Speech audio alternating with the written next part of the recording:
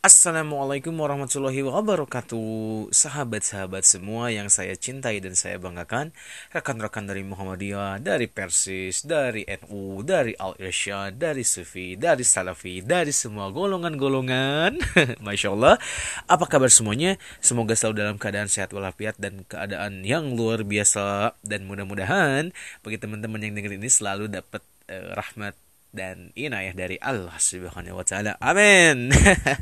Oke, teman-teman, masuk ke episode 2 catatan sahabat gurun ya. Seperti yang saya sudah omongkan di episode pertama tentang catatan sahabat gurun adalah podcast tentang segala hal yang sifatnya ilmu mungkin ya, mudah-mudahan gitu. Dan juga kita akan coba bahas isu-isu yang memang viral banget di internet dengan kacamata-kacamata yang insya Allah kita akan astagfirullahaladzim. Kenapa tuh? Mudah-mudahan dengan kacamata Islam.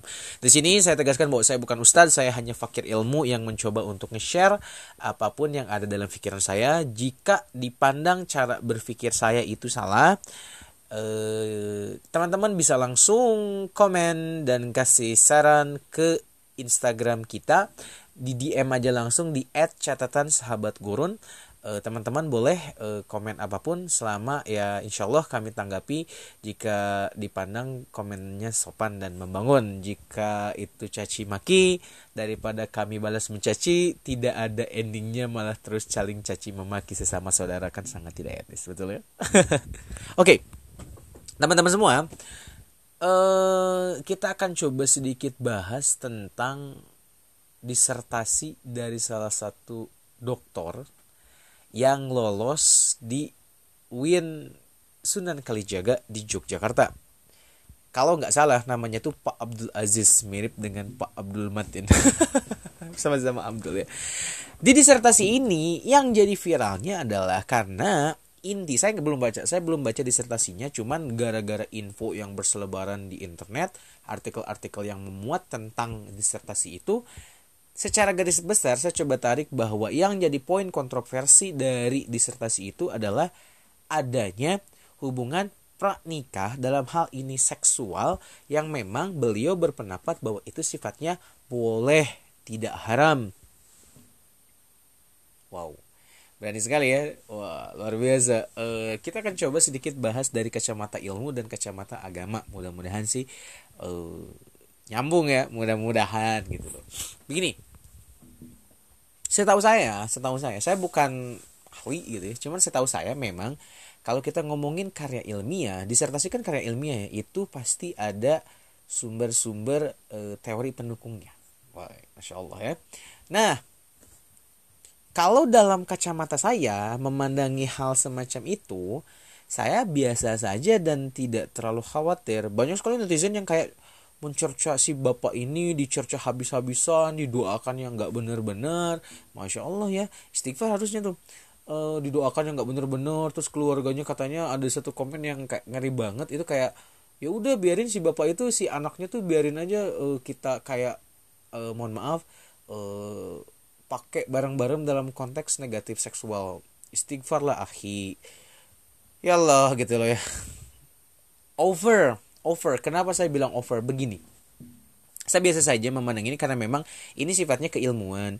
Jika teman-teman ingin membantah tentang ini, silahkan bantah melalui aspek ilmu juga. Artinya apakah itu ada public conference gitu ya, apakah ada kuliah umum tentang disertasi ini. Teman-teman misalkan bisa jadi fasilitator untuk membuat, bisa istilahnya tuh kayak membuat umat ini tidak khawatir dan tidak lagi gundah tentang ini. Silakan teman-teman buat forumnya, silakan duduk bersama dengan beliau, ngobrol seperti apa. Mungkin ada beberapa poin yang memang kita tidak paham, cuman karena judulnya sangat provokatif ya kita menjadi terprovokasi gitu loh. Ya, kita kan kebiasaan masyarakat plus 62 ini kan biasanya kalau ada hal yang sifatnya provokatif kita langsung tersulut emosi dan sebagainya, sampai ke kita meninggalkan yang namanya akal sehat. Menurut saya itu tidak baik, menurut saya.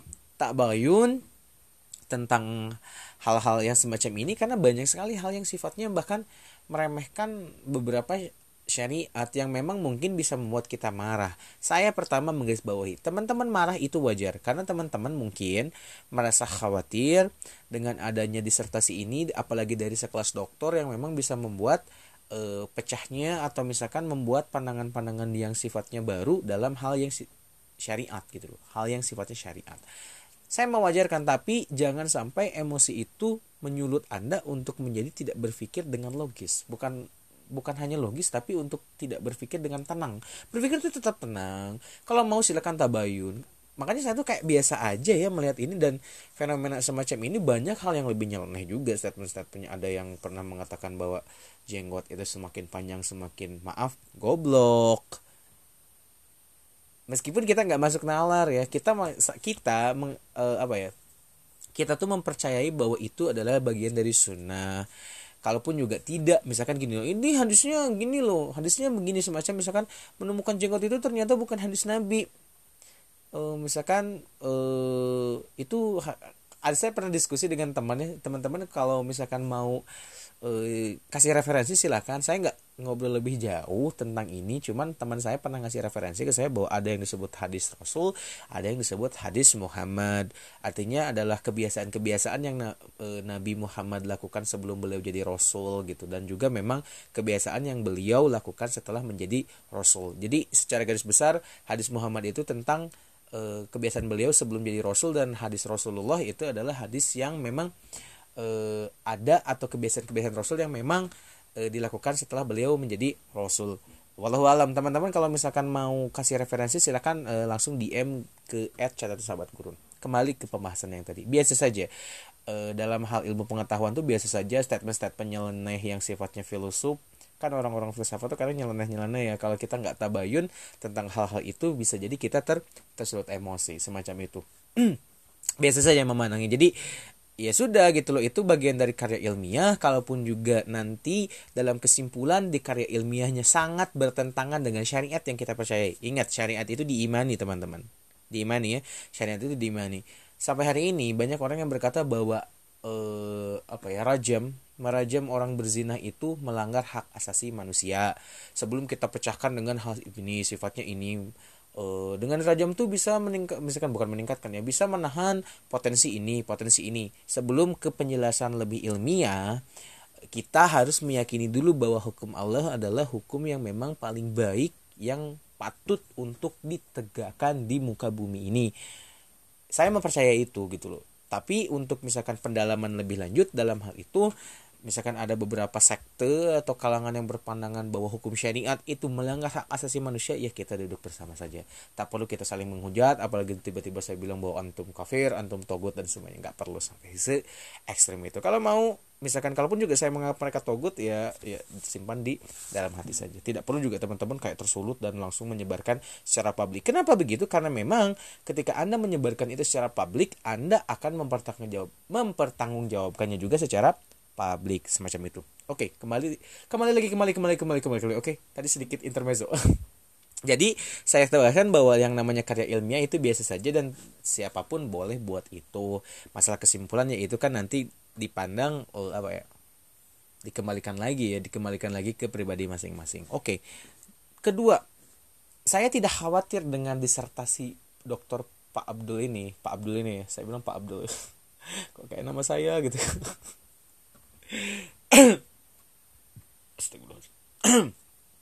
Oke, saya tidak khawatir dengan disertasi ini. Kenapa? Karena sepengetahuan saya sebagai fakir ilmu yang awam dan haus akan ilmu pengetahuan, seawam-awamnya muslim di Indonesia, mereka tuh pasti tahu dua perkara ini. Pasti tahu banget. Saya meyakini itu. Bahkan dari Sabang sampai Merauke, bahkan orang-orang yang sifatnya itu bahkan mu'alaf yang baru tahu, pasti mereka itu tahu tentang ini. Pertama, makan babi itu haram.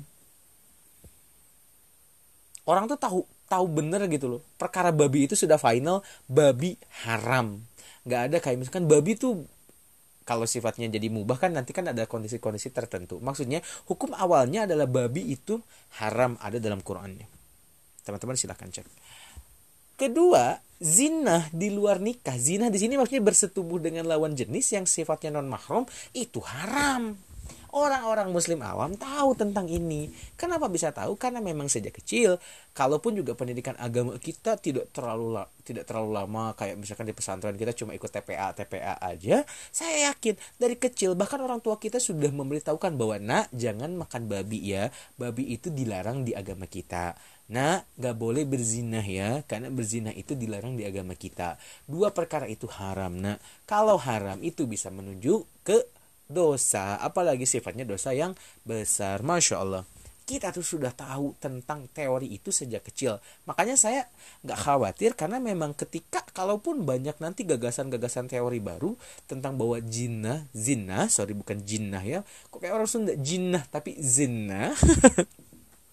Zina ini kita gak akan terlalu mudah untuk terprovokasi gitu loh, karena hal semacam disertasi ini gitu. Saya meyakini itu. Saya sangat meyakini itu.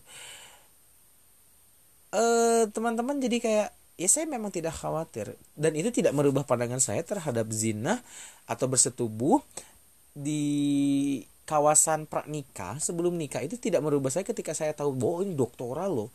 Doktoral artinya dia secara kapasitas ilmu tinggi, oke, gitu ya.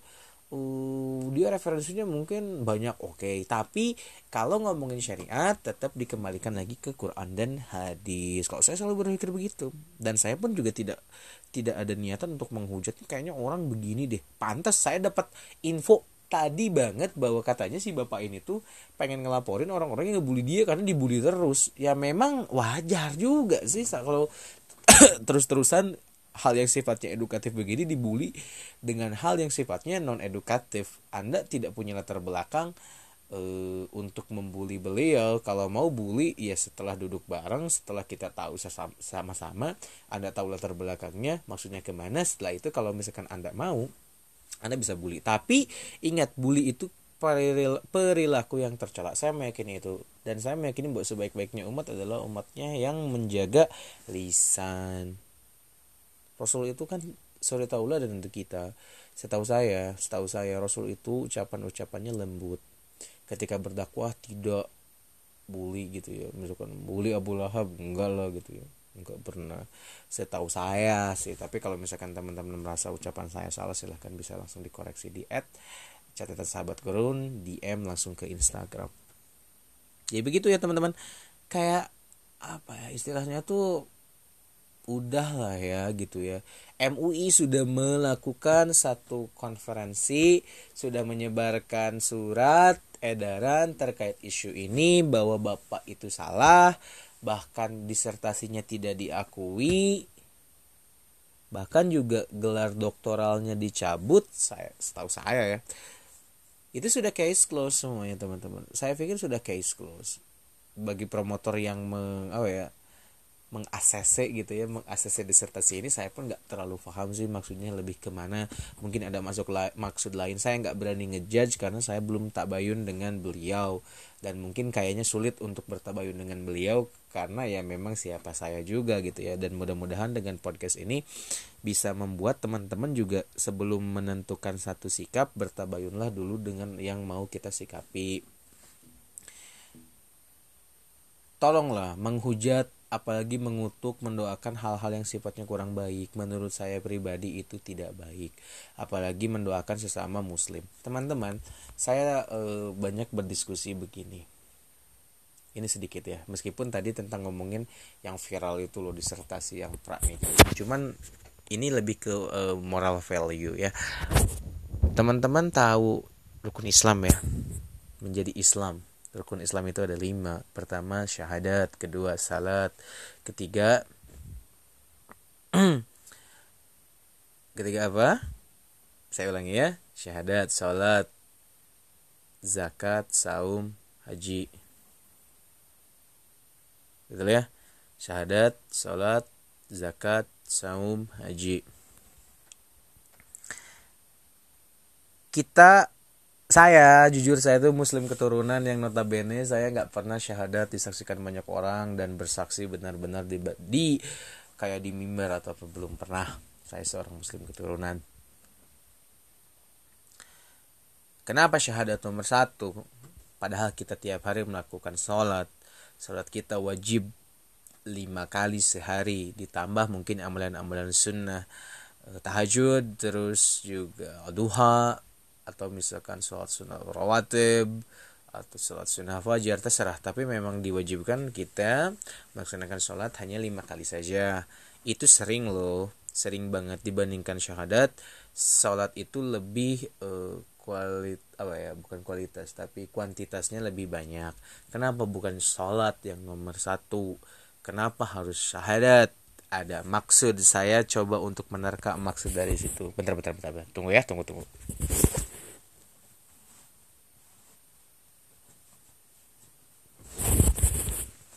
Ada maksud. 2 maksud yang saya tangkap dari syahadat nomor 1 gitu dalam syarat menjadi muslim. Pertama, syahadat itu artinya bersaksi. Bersaksi itu artinya saya sih berpikiran bahwa itu adalah sugesti. Sugesti akan Islam itu sendiri bagaimana? Karena syarat antum untuk masuk ke Islam, antum harus bersugesti bahwa tidak ada lagi Tuhan selain Allah, dan Nabi Muhammad itu Rasul Allah. Itu sugesti yang tarik, itu bukan tarik ya, sugesti yang kencang akan satu pemahaman agama. Harus disugestikan. Memang semacam itu. Lebih lanjutnya lagi, sugesti ini bisa masuk ke niat. Kamu tahu nggak, bahkan ada sholat yang saya pikir sholat yang bisa menyebabkan dosa. Sholat yang seperti apa sholat yang menyebabkan dosa? Sholat yang cuma untuk pamer-pameran aja, untuk ria gitu ya, untuk Allah Akbar. Bacaannya tuh kayak gimana, biasanya nggak gimana. Ini bukan seuzon. Cuman kita menghindari hal-hal itu karena memang inna amalukum bin niat. Setiap amalan itu kembali lagi ke niatnya. Hal yang buruk di pandangan kita secara kasat mata itu bisa jadi hal yang baik menurut Allah, karena memang hati itu yang mengetahui dia dan Allah tentunya. Nah, teman-teman semua, hal yang baik itu bisa menjadi buruk kalau niatnya buruk gitu loh. Tadi kayak salat ria, terus kayak bacaan Quran ria gitu ya, foto-foto ke Facebook, itu sayang banget lah kalau menurut saya, karena memang pada prinsipnya hal-hal semacam itu harus dikasih hijab. Itu nanti kita akan coba bahas lebih lanjut terkait itu ya. Poin kedua adalah kan sugesti ya. Kedua itu artinya bahwa kenapa syahadat nomor 1? Saya memaknainya adalah makna persatuan. Saya pribadi selama beliau masih syahadatnya sama, asyhadu alla ilaha illallah wa asyhadu anna muhammadan abduhu wa rasuluh, masih sama-sama syahadatnya. Saya pikir, saya sendiri, mohon maaf jika misalkan teman-teman berbeda, saya berpikir bahwa beliau saudara saya. Kalau misalkan beliau salah, wajar, namanya manusia tidak sempurna. Allah menciptakan manusia itu sempurna. Dalam artian sempurna di sini adalah manusia punya sisi positif dan manusia punya sisi negatif. Malaikat sempurna, tidak pernah melakukan kesalahan. Kalau artinya sempurna menurut kalian adalah tidak pernah melakukan kesalahan, malaikat sempurna, kita tidak sempurna. Tapi Allah mengatakan bahwa manusia adalah makhluk sempurna, the best masterpiece. Manusia itu masterpiece-nya Allah, sempurna banget. Karena apa? Manusia itu paket komplit. Manusia itu ada salahnya, ada benernya. Kayak gitu loh. Manusia bisa lebih mulia daripada malaikat, dan manusia bisa lebih laknat, bisa lebih bejat daripada syaitan. Itulah, saya memaknai kesempurnaan manusia itu adalah balancing, keseimbangan antara salah dan benar. Selama kalau dia saudara saya tuh daripada harus mentahzir dia atau misalkan saya harus hujat dia, saya lebih baik message, assalamualaikum akhi, misalkan ya, akhi kok ini aku nggak paham ya kayak gini, ini kan lebih enak gitu loh. Kalau misalkan dia misalkan agak menyimpang pemahamannya, menurut kita menyimpang, ya kita coba pelan-pelan memberitahu akhi, misalkan ya, kalau ukhti enggak ya akhi, ukhti ya urusan ukhti gitu loh, akhi ya urusan kita gitu ya. Akhi, ini tuh setahu aku tuh lo gini loh akhi, misalkan ya, ini kita kasih referensi kitabnya, kita kasih referensi pemahaman ulamanya tentang itu, bahwa ini tuh ternyata gini loh. Dan ternyata dia tuh bebel kayak, aduh ya udahlah bro, gue tuh udah kayak udah yang kayak gue bener. Ingat, kewajiban sebagai seorang Islam adalah hanya mengajak dan mengingatkan. Masalah hidayah itu hak prerogatif Allah, teman-teman semua. Jadi kembali ya dari tadi ngomongin Pak Abdul tentang disertasinya yang pranikah itu, terus sampai ke ngomongin persatuan dalam Islam. Kesimpulannya satu, ketika ada hal yang sifatnya kita tahu, tabayun. Jangan terprovokasi dengan komen-komen sekedar Facebook, apalagi kita ikut mengutuk dan sebagainya. Nauzubillah, hati-hati dengan doa yang sifatnya mengancam begitu, karena saya meyakini bahwa hal buruk itu kayaknya nggak akan dikabul deh kayaknya gitu. Tapi wallahu alam, Allah yang maha mengetahui masalah itu. Saya bukannya niatan sotoy, pertama itu. Kedua, jika ada temanmu salah, ingatkan secara pelan-pelan. Dimanapun, kalau misalkan pemahamannya agak salah, agak nyeleneh, agak gini, ya silahkan diingatkan. Kalau misalkan dia nggak pakai dalil, nggak bisa nih, coba pakai pandangan para ustadz-ustadz yang masya Allah menurut saya ustadz-ustadz sekarang pada cerdas-cerdas gitu ya. Silahkan Anda kasih video referensi YouTube-nya ada, atau misalkan bawa ke kajiannya, bawa pinjemin bukunya gitu loh. Banyak media yang memang bisa dilakukan untuk saling silaturahim. Karena pada prinsipnya di endingnya adalah kami, saya, kalian, insya Allah mudah-mudahan sama, bahwa kita tuh sangat mengharapkan yang namanya persatuan umat kita secara utuh. Jadi jangan sampai ke hal-hal yang sifatnya provokasi begini teman-teman ikut tersulut juga gitu loh. Jadi paham ya? Masya Allah. Saya ingatkan teman-teman, saya tidak sempurna. Kalau ucapan saya dipandang salah, itu pasti keluarnya dari mulut saya. Karena memang tadi saya tidak sempurna, dalam artian saya itu bukan tidak sempurna secara ciptaan ya, secara sifat saya itu pasti ada salahnya. Silahkan teman-teman ingatkan saya. Mudah-mudahan itu bentuk cinta sih ya. Kalau teman-teman mengingatkan saya jika omongan saya salah, itu silahkan, saya sangat menerima, karena tadi saya menganggap bahwa itu adalah bukti cinta Anda kepada saya untuk mengingatkan saya sebagai sesama saudara. Silahkan langsung, tadi saya sering ngulangin ya, DM langsung di @catatan sahabat gurun. Kalau nggak mau follow jangan follow, nggak usah, yang penting DM aja. Tapi kalau bisa follow juga biar terkenal ya. Masya Allah, jujur lebih baik daripada bohong, sok-sok munafik dan moralis. Lah Sunda cenah lagi, orang Sunda banget lah. Kok jual-jual ayat, jual-jual sok-sok dakwah demi followers? Enggak gitu juga. Antum kok pemikirannya jelek banget sih. Nanti kita bahas itu ya di episode berikutnya ya, insyaallah. Oke teman-teman, terima kasih banyak udah dengerin podcast kita malam ini. Mudah-mudahan ada manfaatnya buat teman-teman semua. Selalu sehat, dan jangan lupa selalu berpikir positif kepada sesama. Akhirul kalam, billahi taufiq wal hidayah. Wassalamualaikum warahmatullahi wabarakatuh. Allahu akbar.